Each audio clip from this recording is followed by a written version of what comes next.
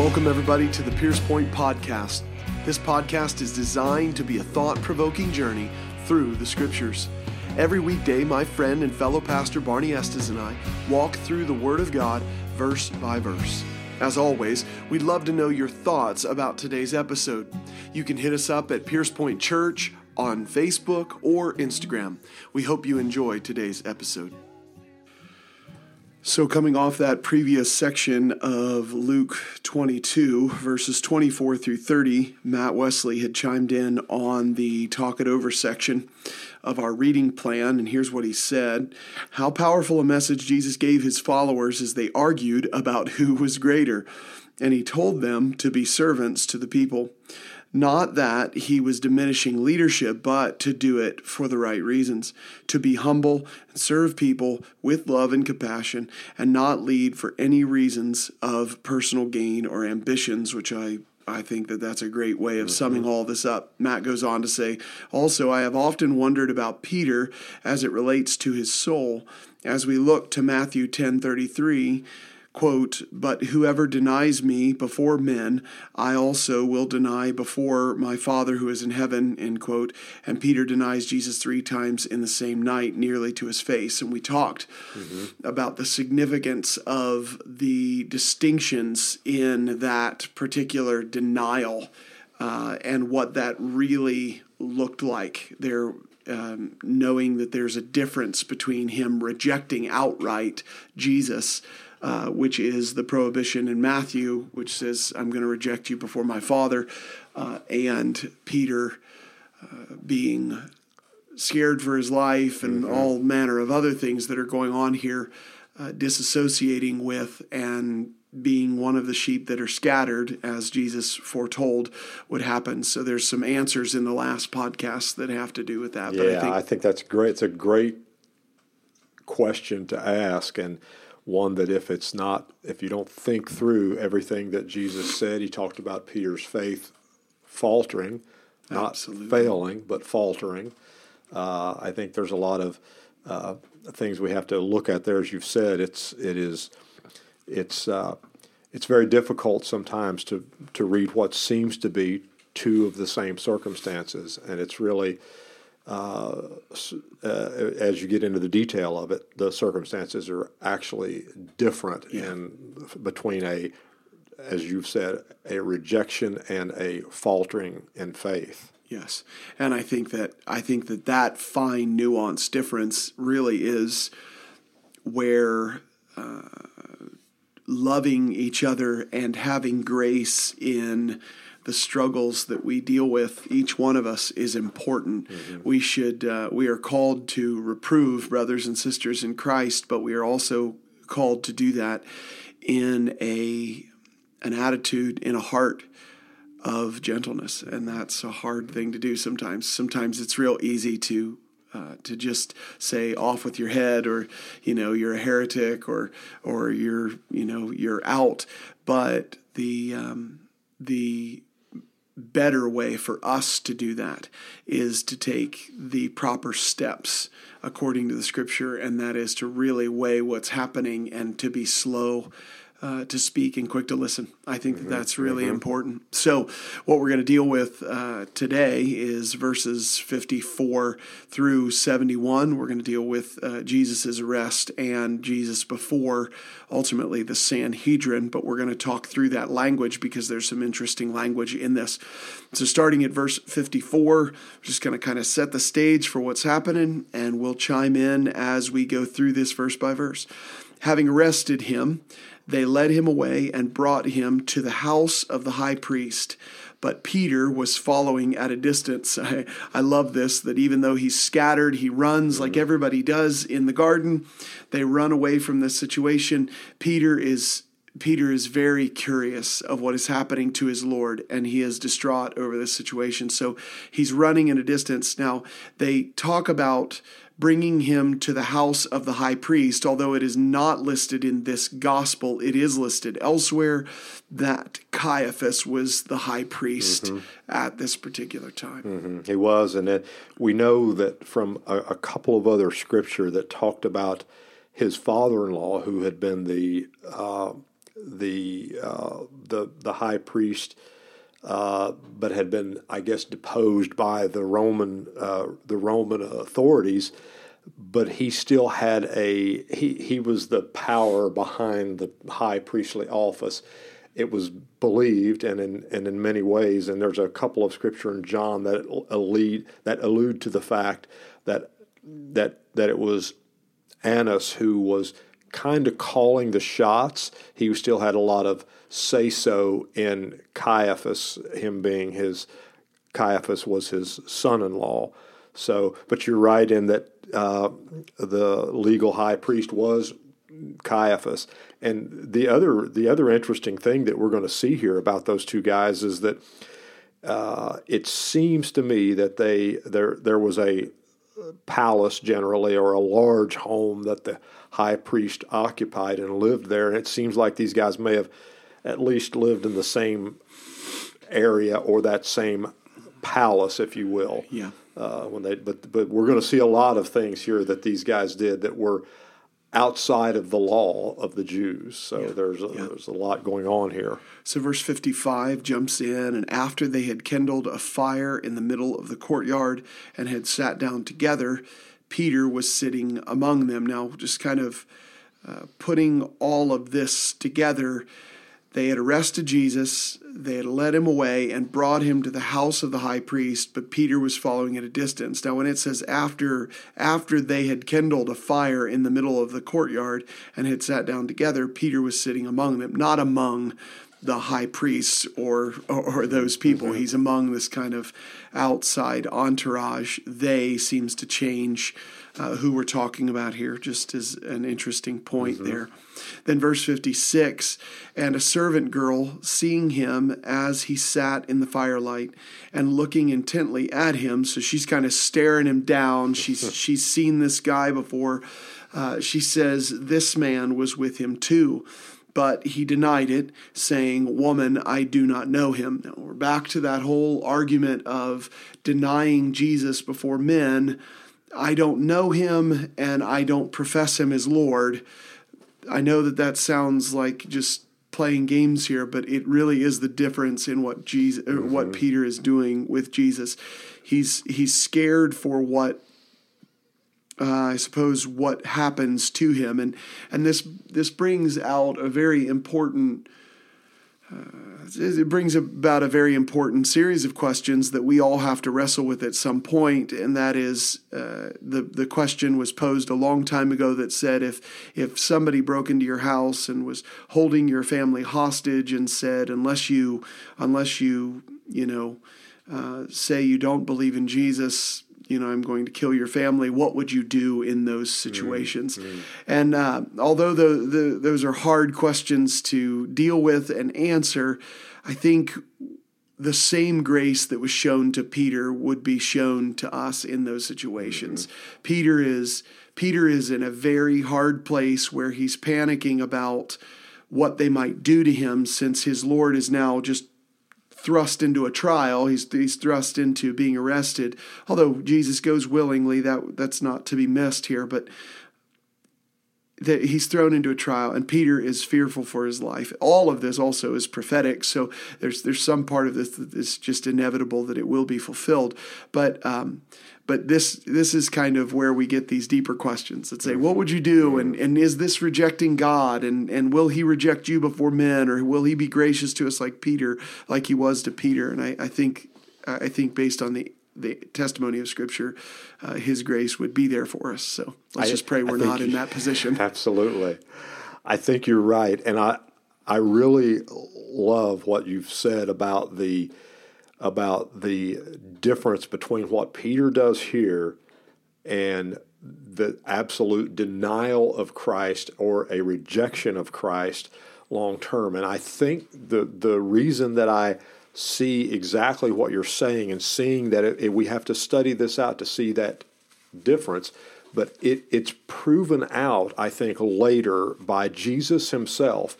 When Peter sits down after Jesus has died on the cross and he's arisen again, and he shows up to them again, And there's actually a point at which, and it's really odd that it's a parallel point, that it's just a few days after he's sitting around this fire with all these people that hate Jesus. It's just a few days later that he's sitting around a fire that the Lord had built, had kindled himself. And at that point, that would be the point, I would think, that if there was a denial of Christ to the point of losing your soul over, that Jesus would have said, Peter, you have denied me. You're not one of mine. But Jesus asked him and confessed to him 3 times that he loved him. Yes. And Jesus, this would have been an opportune time for Jesus to have said, you've denied me. You're not one of mine. Right. He did not say that. So I think we have to, that this is the luxury that we have, to be able to walk through the Scripture and say, now we can read before and after all this and see that we understand what Jesus said, that you're going to deny me. Your faith is going to falter because, as he had said, Satan had come in and asked to sift all of them. And that's exactly what he was doing. Yes, very much. So I just love that fact that we're able to walk through this and confirm what we believe to be the truth. Yeah, and remembering that one of the 12 had already walked away. Yes. I mean, Judas had walked away. This is a biblically documented fact. Now, where are we in the story of redemptive history? Jesus has not gone to the cross yet. He has not spilled his blood for the world. He has not risen from the grave. He has not poured out his Spirit. So some might argue that, this is because nobody had been regenerate yet. That proves the point even more. Peter could have been rejected by Christ immediately, but Christ shows compassion and mercy to him, and I think the importance of that compassion and mercy is for us. We're not doing what Judas did. We're not the son of perdition. We're not in that place, and there is not an outright rejection of Jesus as Lord. There's a saving of one's own skin, sure, and Peter regrets that, and we're going to see it in just a second. So verse 56, a servant girl. This is an interesting thing because in the Synoptic Gospels, all of them state that this servant girl was actually a maid. John's Gospel doesn't specify who she was. So a servant girl or a maid, doesn't matter which, and most likely was both. A servant girl who was a maid, seeing him as he sat in the firelight, looked him, stared him down. This man was with him too, but he denied it, saying, "Woman, I do not know him." Now, I think that verse 57 is an interesting phrase of how Peter responds to this maid, to this servant girl, by saying, "Woman, I do not know him." We remember in the Gospels that it talked about when Jesus performs his first miracle in Cana, turning water into wine. He says to his mother, he says, "Woman, it is not my time." And many people look at that and wonder about the kind of way he addresses his mom. Well, you have to look at the way that Peter addressed this person too. And no, this is not a case of women were treated poorly, so therefore they referred to them as woman. Hey, woman. None of that. If that were the case, then Jesus would be sinning. Jesus would be adopting the cultural norms, which would not be pure or right. Woman was simply it actually was a respect. It was a title. And so woman, this and that. It wasn't viewed as a negative in their day.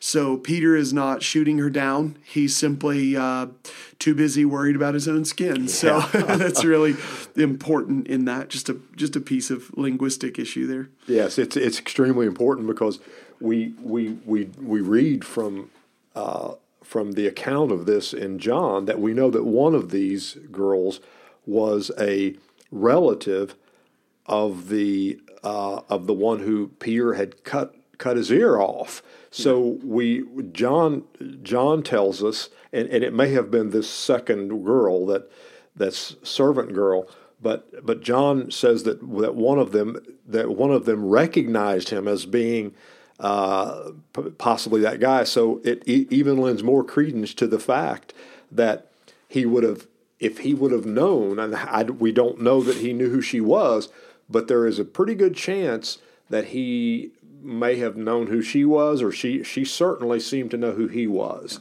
And that would have been far more likely that he would have said, wow, if they recognize I'm the guy that cut off that guy's ear, that's not going to go well for me. Exactly. Thus, Jesus is identified as being with the thieves or the rabble rousers, and Peter was kind of the chief guy in that. Even though they weren't really that entourage of people, they sure got the label quickly. So you're right. In identifying him, Peter is saving his own skin. He's worried about what happens to him.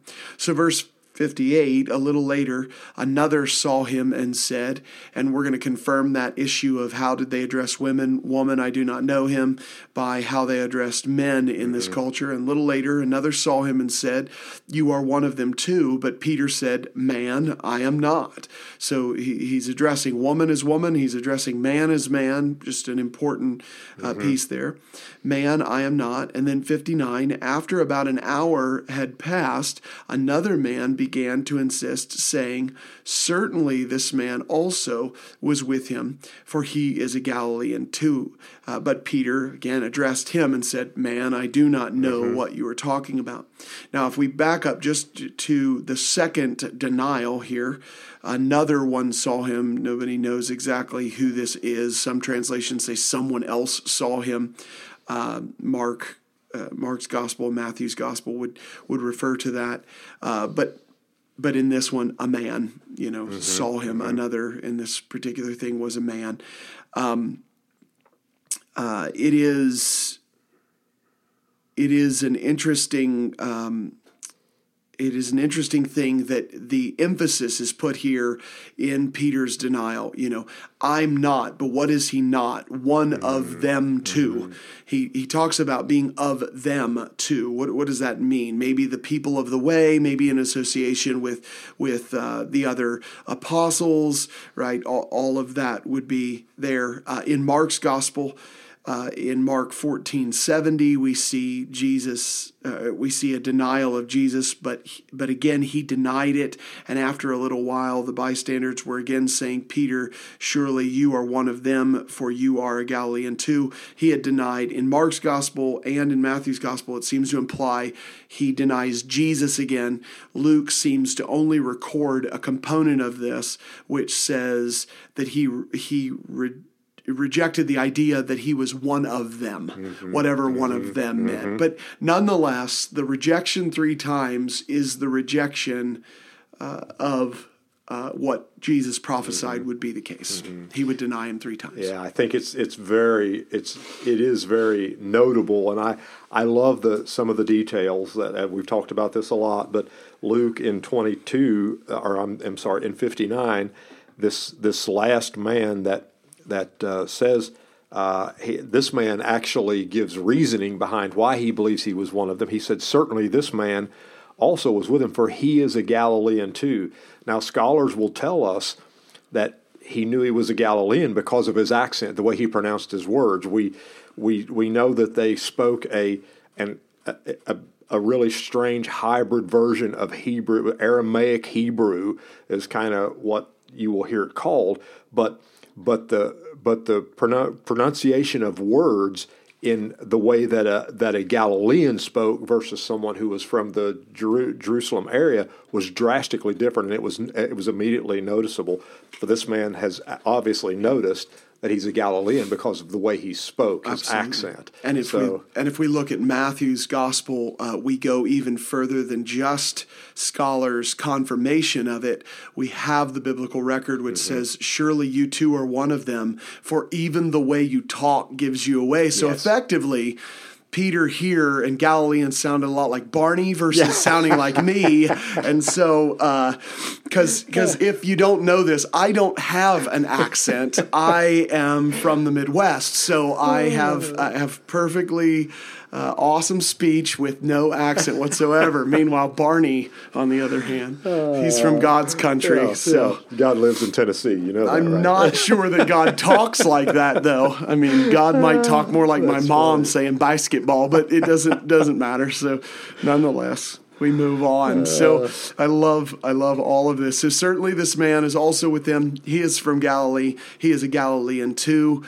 The accent gives him away. This is true across the board. We can kind of identify people groups, and so this guy's identifying. Mm-hmm. Now it's interesting that he puts him in Galilee. They must have just felt like this is this troublesome place or something, but nonetheless, they knew it was him. But Peter said, "Man, I do not know what you were talking about. I don't have an accent." No, he didn't say that, but I do not know what you're talking about. Immediately, while he was speaking, a rooster crowed. Now, as I read the story, and as I've read the story since I was a kid, that moment has always stood out to me as the moment when you know you have done what you should not have done. There is this sign, there is this thing that draws your attention to, I just messed up. I just did the wrong thing. And I imagine in this moment, exactly what the scripture is going to tell us, but I imagine in this moment the deep sinking of Peter's heart, because Peter, up to this point, had been so adamant to Jesus that he would go with him to the death, that he's gonna fight alongside his Lord. He's gonna be there. He's gonna do whatever it is, and it makes me reflect on all of those moments in my life where I've vowed my undying commitment to God and how I'm never going to falter and never going to waver. And then my humanity takes over, and I trip more than a toddler learning how to walk, and it's so frustrating. And so this rooster crows, and the scripture tells us in verses 61 and 62, it says that Peter goes out and he weeps bitterly. He doesn't go out just heartbroken. He doesn't go out saying, "Darn, I sinned again. I guess I got to go repent." He goes out and he weeps bitterly because he knows exactly who he is really.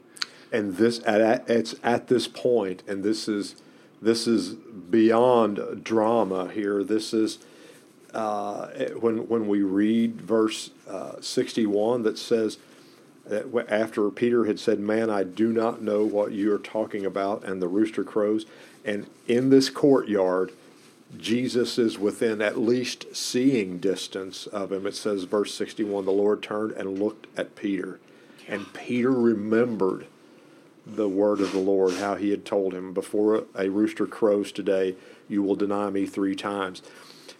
Jesus, through the crowd of people, made eye contact, it seems, with Peter. And Peter, when we read and we hear about this, and the way that you've described it is heart-wrenching. Peter is immediately convicted of his sin, that he had not just the denial of Christ, but think about the pride that led him to say, I won't deny you. I will go to the death with you. Think about the pride, the sin of pride that had made him say those things, and all of this has to come flooding back on him. Even the very word, the Greek word that's used for the word "looked" is a little different than what we think of when we think of the word "look" or "looked." In that, it usually signified a extreme interest, a love, even concern, and that's what it talks about when it says that the Lord turned and looked at Peter. Yeah. My goodness, the emotion of what he has done and the realization of what he had done just comes flooding back to him. Yeah, I think when we put this into just practical, everyday living out our Christian life, and we make these commitments to God, and we talk about following Him and serving Him and proclaiming the gospel to the world around us, all of which we must do. Okay, so let's make sure that is still our aim, that is still our target. Going to the end with Jesus is our aim. Okay, so Peter was not wrong in his zeal for the Lord. It's wonderful kinds of things. But there is this idea that says, our resolve, like you talked about pride, our resolve is going to carry us through in these situations. I want us to think just practically, Peter had Jesus standing with him. Peter walked with Jesus for several years. Peter learned from the Lord of glory, and he couldn't remember the words of Jesus telling him that he would deny him 3 times. He couldn't remember those words until he had done the act. Yeah. He's walking through this courtyard and he's denying. I don't know him. I'm not among those people. It doesn't matter what you think. I'm not with them. The rooster crows, and the text says, the Lord turned and looked at Peter, and Peter remembered the word of the Lord, how he had told him, before the rooster crows today, you will deny me 3 times. It was in the moment that he looks at Jesus, and Jesus looks at him, that he remembers everything that was said to him, and he is broken. He runs out weeping bitterly. I think for us in our practical life, in our walking with Jesus, we have these great ideas, these delusions of grandeur on how great we're going to be and all this supposed resolve. And in the moment, we're forgetting all the things that God has said to us, like stay the course, stand firm, hold fast, endure to the end, all of those things. We forget that kind of thing. But then there's those moments when we feel God's gaze looking at us, and maybe it comes from us opening God's word and we read it again fresh and we read it again new, and all of a sudden we hear and we feel and we sense God looking at us, and it's in that moment we remember and our hearts just break again. Our hearts just break. There is, I can't think of a series of verses that are more charged with emotion than these verses, because, not just because Peter weeps bitterly, but because Jesus looks at him, and it doesn't say Jesus looked at him and Peter took away from it that now he's lost and needs, he's destined for hell. He doesn't say any of that.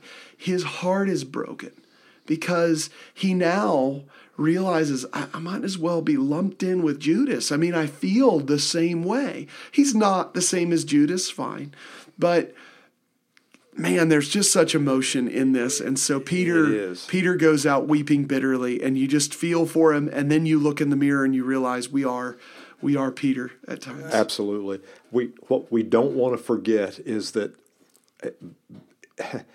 this makes my mind go back to verse 32, where Jesus had told him that Satan was wanting to do all this. And Jesus said, but I have prayed for you that your faith won't fail. There was hope here.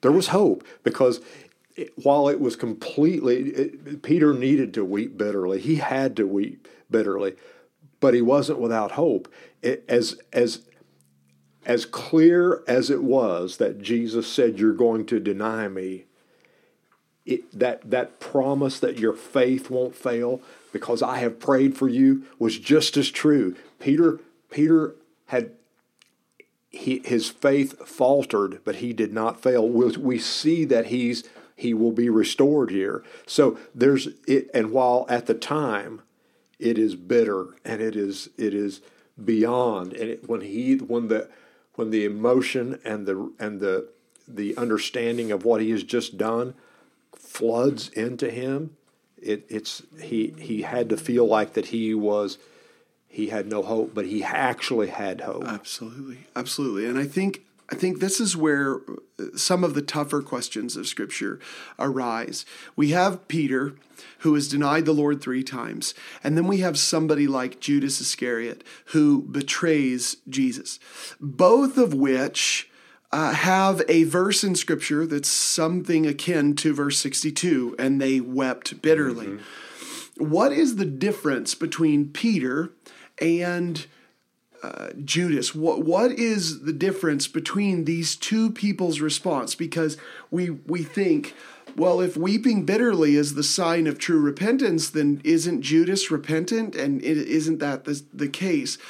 Here's my take on it, and it's worth considering, and it's worth having a greater conversation. So I'd love to hear from you on this if you've ever wrestled with this. But Judas seems to declare through the pages of Scripture that his weeping was that he had betrayed an innocent man.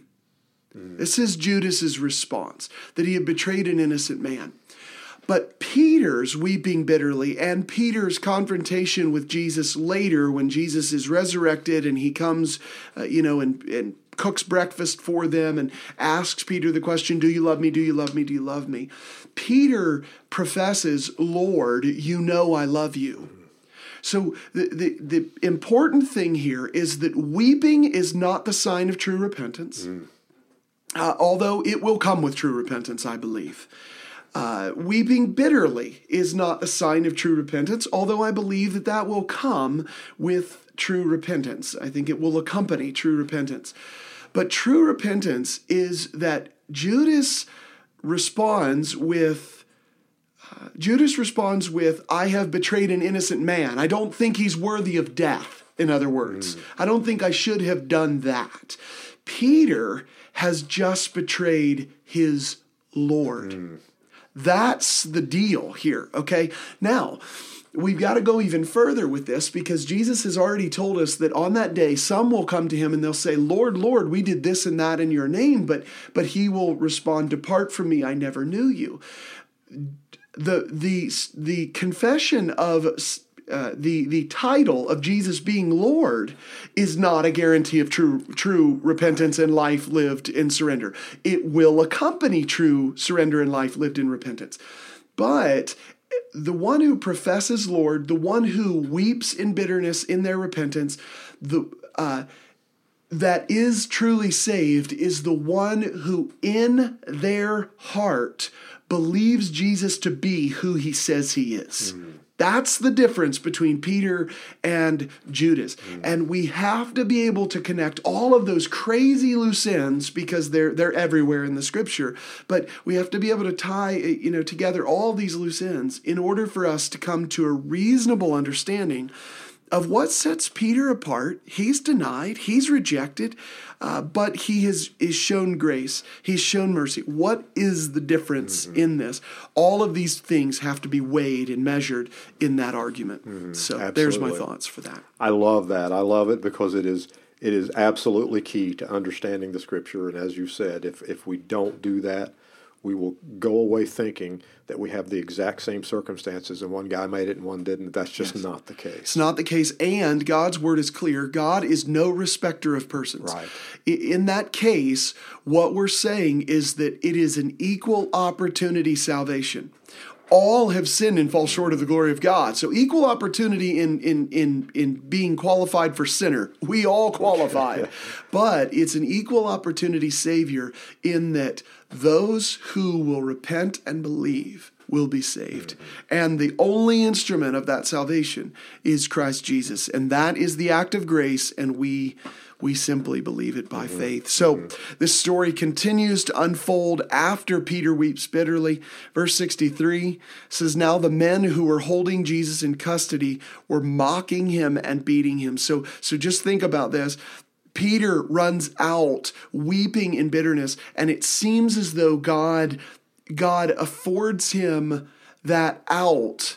He looks at him and affords him that out just before it really gets ugly, because you have to imagine Peter would weep worse. Yeah. Or maybe, just maybe, Peter would do something he need not do. Yeah. Jesus has to go to the cross. Yeah. So Peter is gone, right? Peter went out and wept bitterly. And then the next thing we see is that those who had Jesus in custody were mocking him and beating him. Mm-hmm. And they blindfolded him and were asking him, saying, prophesy, who is the one who hit you? This mockery going on about Jesus. And they were saying many other things against him, blaspheming.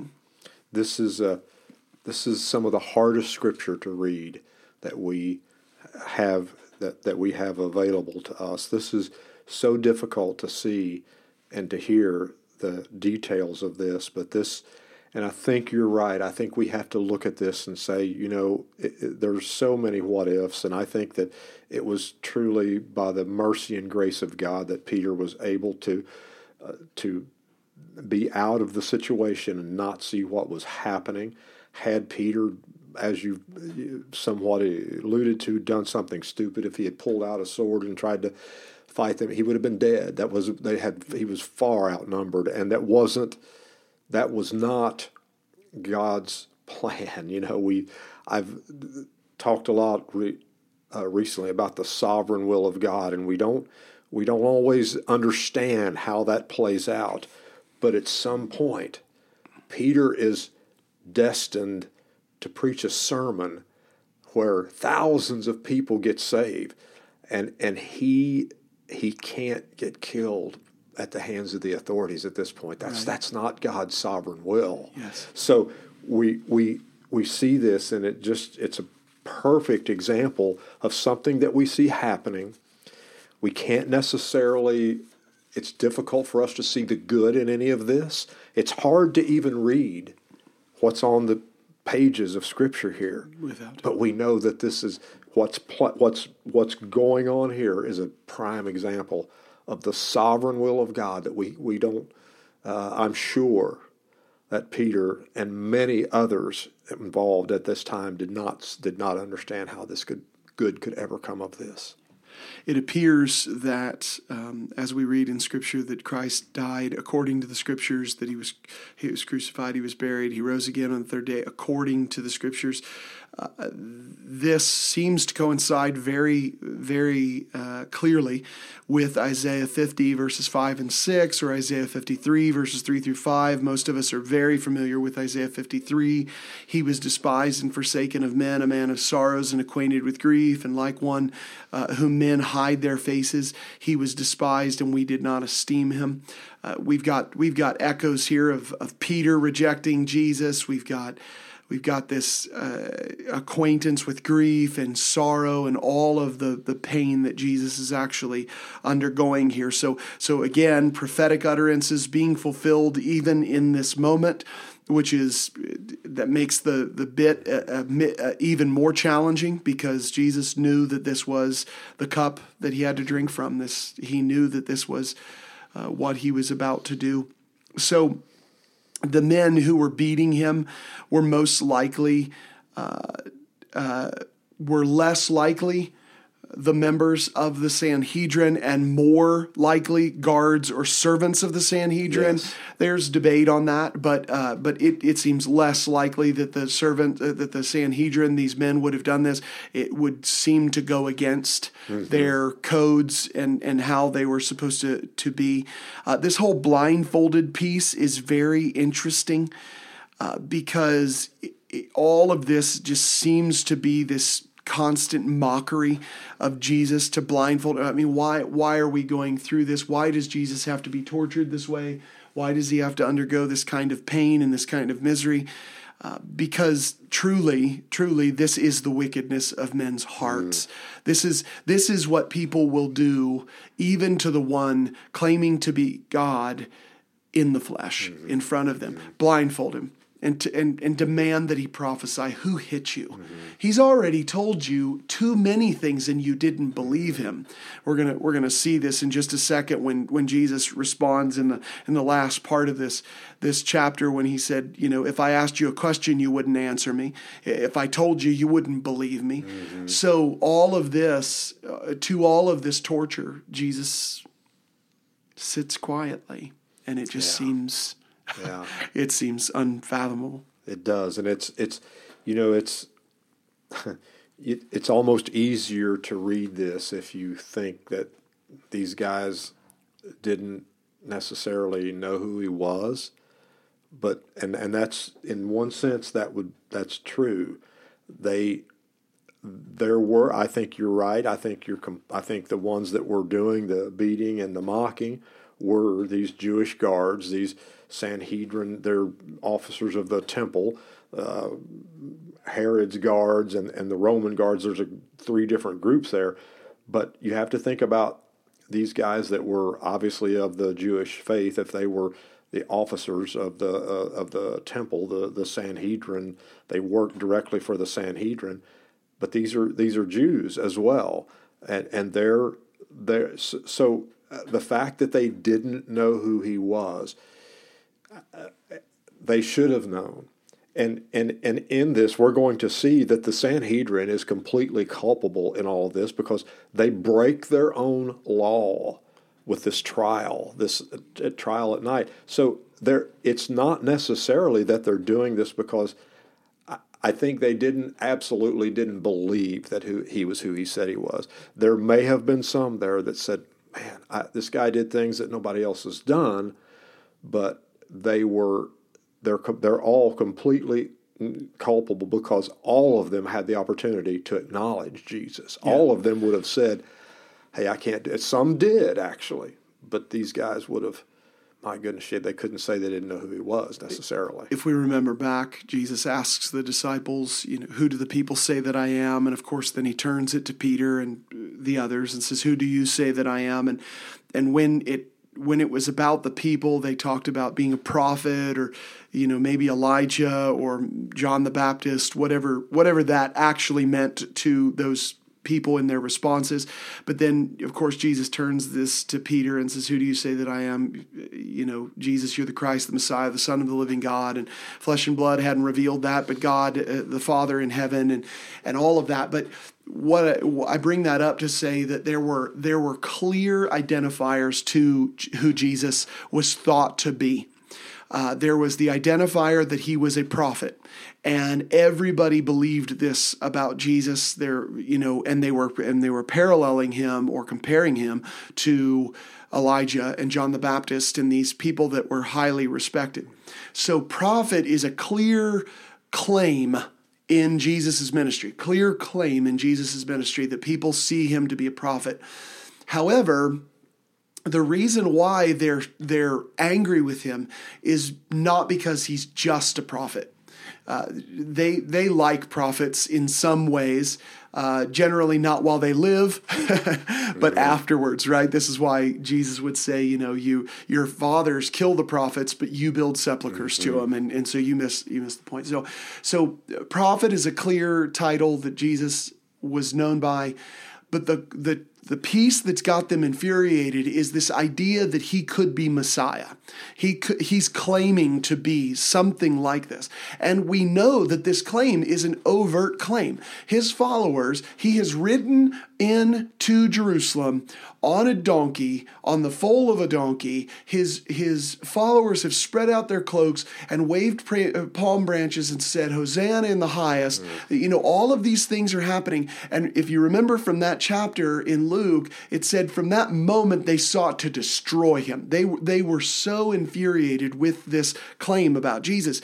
So them blindfolding him is almost them saying, this is not like a Jewish custom. They didn't throw would-be prophets under a blindfold and say, prophesy who hit you. This isn't a Levitical test, is where I'm going with this. This seems to be just mockery of the situation, which then leads me to conclude this. They didn't believe, of course, him to be Messiah, and they didn't want to hear that. They thought that to be blasphemy. But the truth is, they didn't even believe him to be a prophet. They didn't want anything to do with him. That's why they go through this little ruse and they say, prophesy who hit you. In other words, let's make him look little before anybody who's watching in this little show we've got going on, so that we can nip this thing in the bud. Like, we just want to crush this whole situation. And so they blindfold him. They're abusing him. They don't believe him to be prophet. They don't believe him to be Lord. As a matter of fact, they just thought he was blaspheming everything, which we see at the end of verse 65. Yeah, absolutely. And the strangest part about this sometimes as I read this is they were asking him to prophesy and tell, who is it that hit you? If Jesus were to draw on his power as God, he could have told them exactly who hit him. He could have told them, and the fact that the Father stayed his hand and the extreme act of mercy of God here to allow this to happen. It's hard to even say that God stayed his hand while they were doing this to his son. It's hard to read. It's hard to talk about. It's hard to understand. But the love of God that said, I'm going to make him become sin so that you can be righteous. Yes. That's unbelievable. Yeah, when you put all of this together with Jesus hanging on a cross and saying, Father, forgive them, for they know not what they do, and we're all looking at it saying they know full well what they're doing. You see this situation, Jesus doesn't consider his equality with God a thing to be grasped, where he just goes, I know it was you, Jonah. I know you hit me. I mean, could you imagine the conviction if that man, I'm just making up a character here, but if that man had been called out by Jesus himself, but instead he allows this to go on. He just allows this to happen. And we find it hard to forgive people when they have slightly hurt us. Mm-hmm.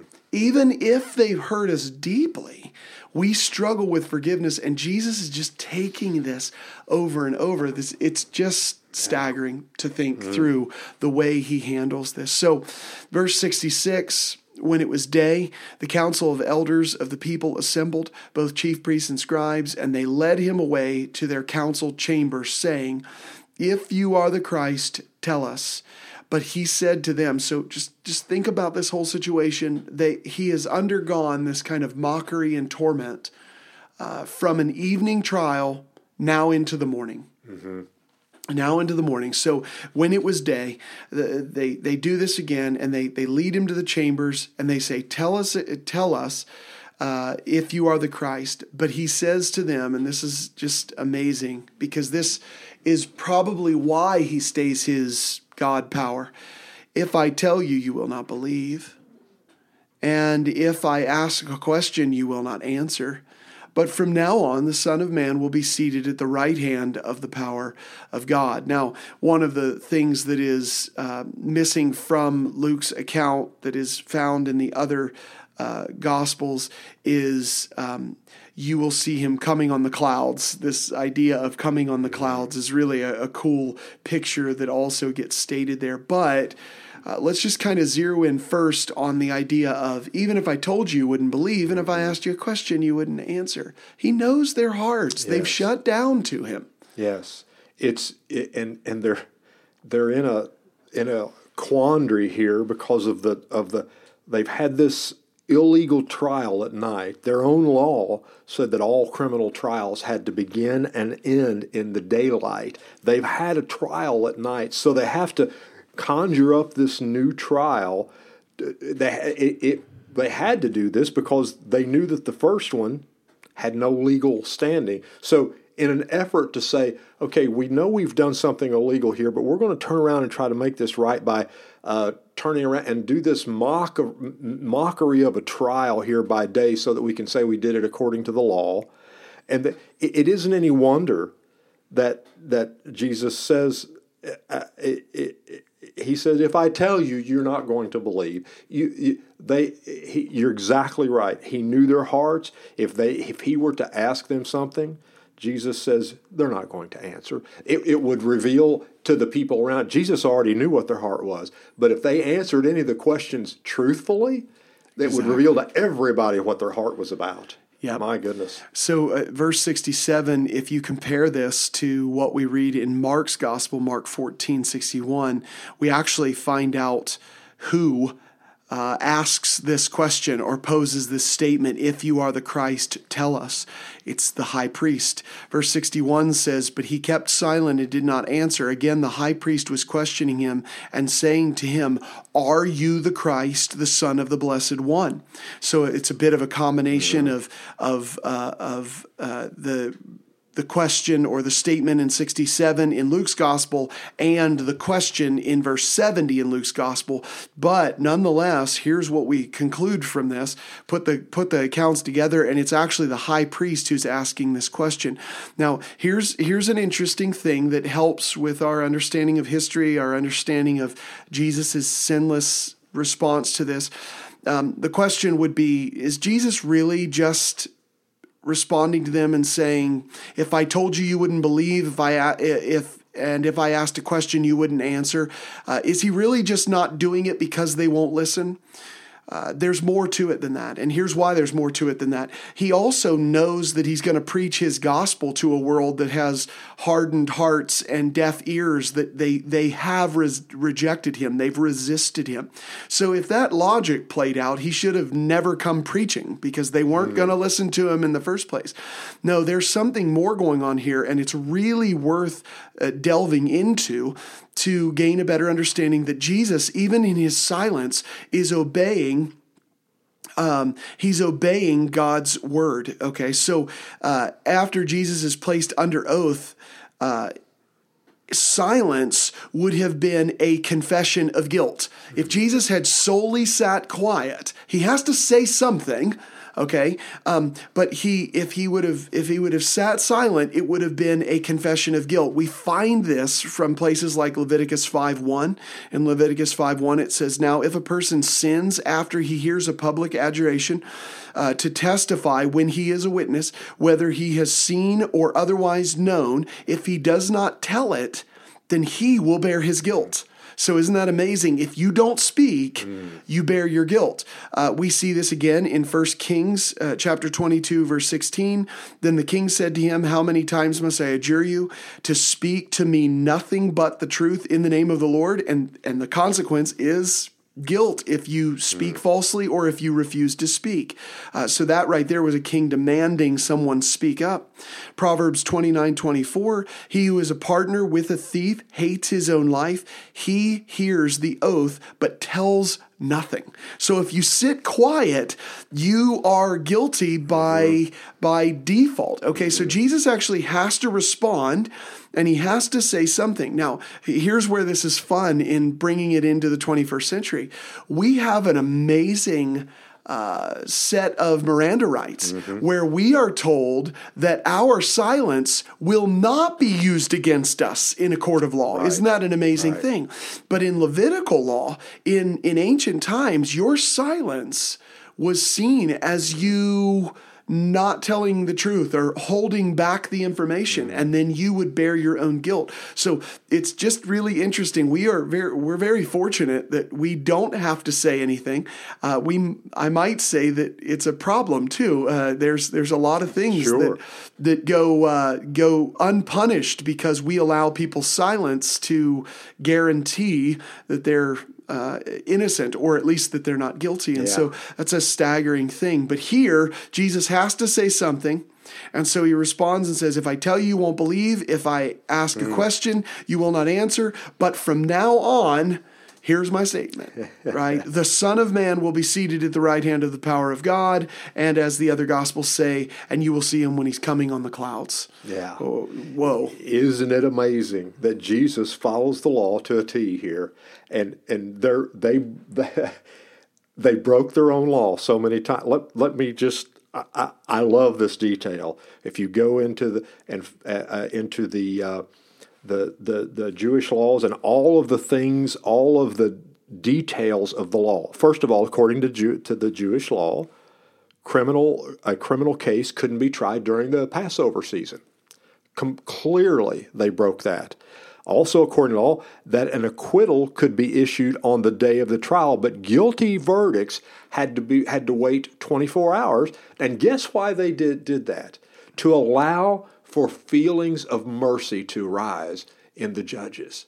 It's amazing. They didn't hold to that. According to Jewish law, all the evidence had to be guaranteed by two witnesses who were separately examined and could not have contact with each other. They didn't do that. According to Jewish law, a false witness was punishable by death. Nothing is done to the many false witnesses that in Jesus' trial. According to Jewish law, a trial always began by bringing forth evidence for the innocence of the accused before the evidence of guilt was ever offered. That didn't happen here. The whole procedure that they had, their laws were based on the fact that they needed to account for mercy at some point. It is so ironic that it's clear that they didn't do any of these things. They were far from even keeping their own rules, and they were absolutely even farther from having anything to do with mercy. Now, with all of that being said, here's the issue.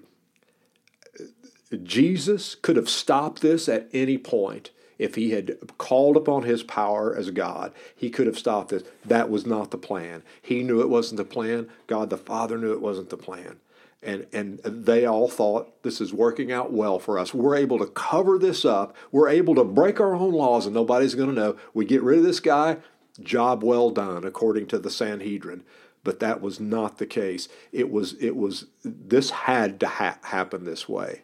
Had to happen. So if you're a scholar of the law, just go back and read some of these things, some of the laws that the Sanhedrin, the ruling council of the chief priests, that the laws, their own laws that they broke in doing this to Jesus. And there are a wealth of resources out there that you can go and you can see these things. They're very available to us, and it paints a far more vivid picture of how sad this kangaroo court really was, because that's exactly what it was. It was a joke from the outset.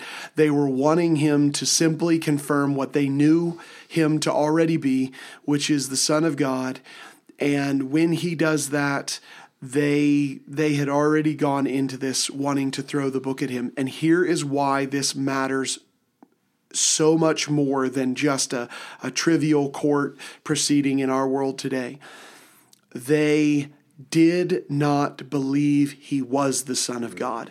They wanted him to say it so that they could call him a blasphemer and that they could crucify him. They wanted this to be done because they rejected the notion outright. What is important about this story is they did not believe him to be who he claimed to be. There is a sad, sad outcome to people who do not believe Jesus to be who he claims to be. And so these people will live by the very standard that they hold to. Their law said, if you falsely accuse, you're punishable by death. Well, God says the same thing. Absolutely. And they falsely accuse the Lord of glory. So verse 70, but they all said, are you the Son of God then? Look at how clear this question gets now. Are you the Son of God then? And he said to them, yes, I am. That translation is a very interesting translation because the Greek is it's just hard to render there, and it's written this way and yet interpreted in English several different ways all throughout the New Testament. So same exact Greek words rendered slightly different. So in this case, yes, I am. In other Gospels, you say that I am. In other gospel accounts, in another gospel account, it would say something like, you have said truly, you have said rightly, whatever it is. Mm-hmm. No matter what, the answer is, yes, I am the Son of God. I am the Son of God. It's at that, verse 71 concludes this chapter. Then they said, what further need do we have of testimony? Well, they didn't care about testimony anyway. They hadn't taken any but his. Like you said, they weren't even looking for innocence here. What further need do we have of testimony? For we have heard it ourselves from his own mouth. And right there, the whole body of them got up. This is into 23, but they got up and they brought him before Pilate. They're just, it's done. We're done with this situation. Just played out exactly as they had hoped it would. Absolutely. Well, that's it for today, guys. And if you would, please like and share this podcast with your friends. And finally, remember 2 Timothy 3:16 and 17. All Scripture is inspired by God and profitable for teaching, for reproof, for correction, for training in righteousness, so that the man of God may be adequate, equipped for every good work.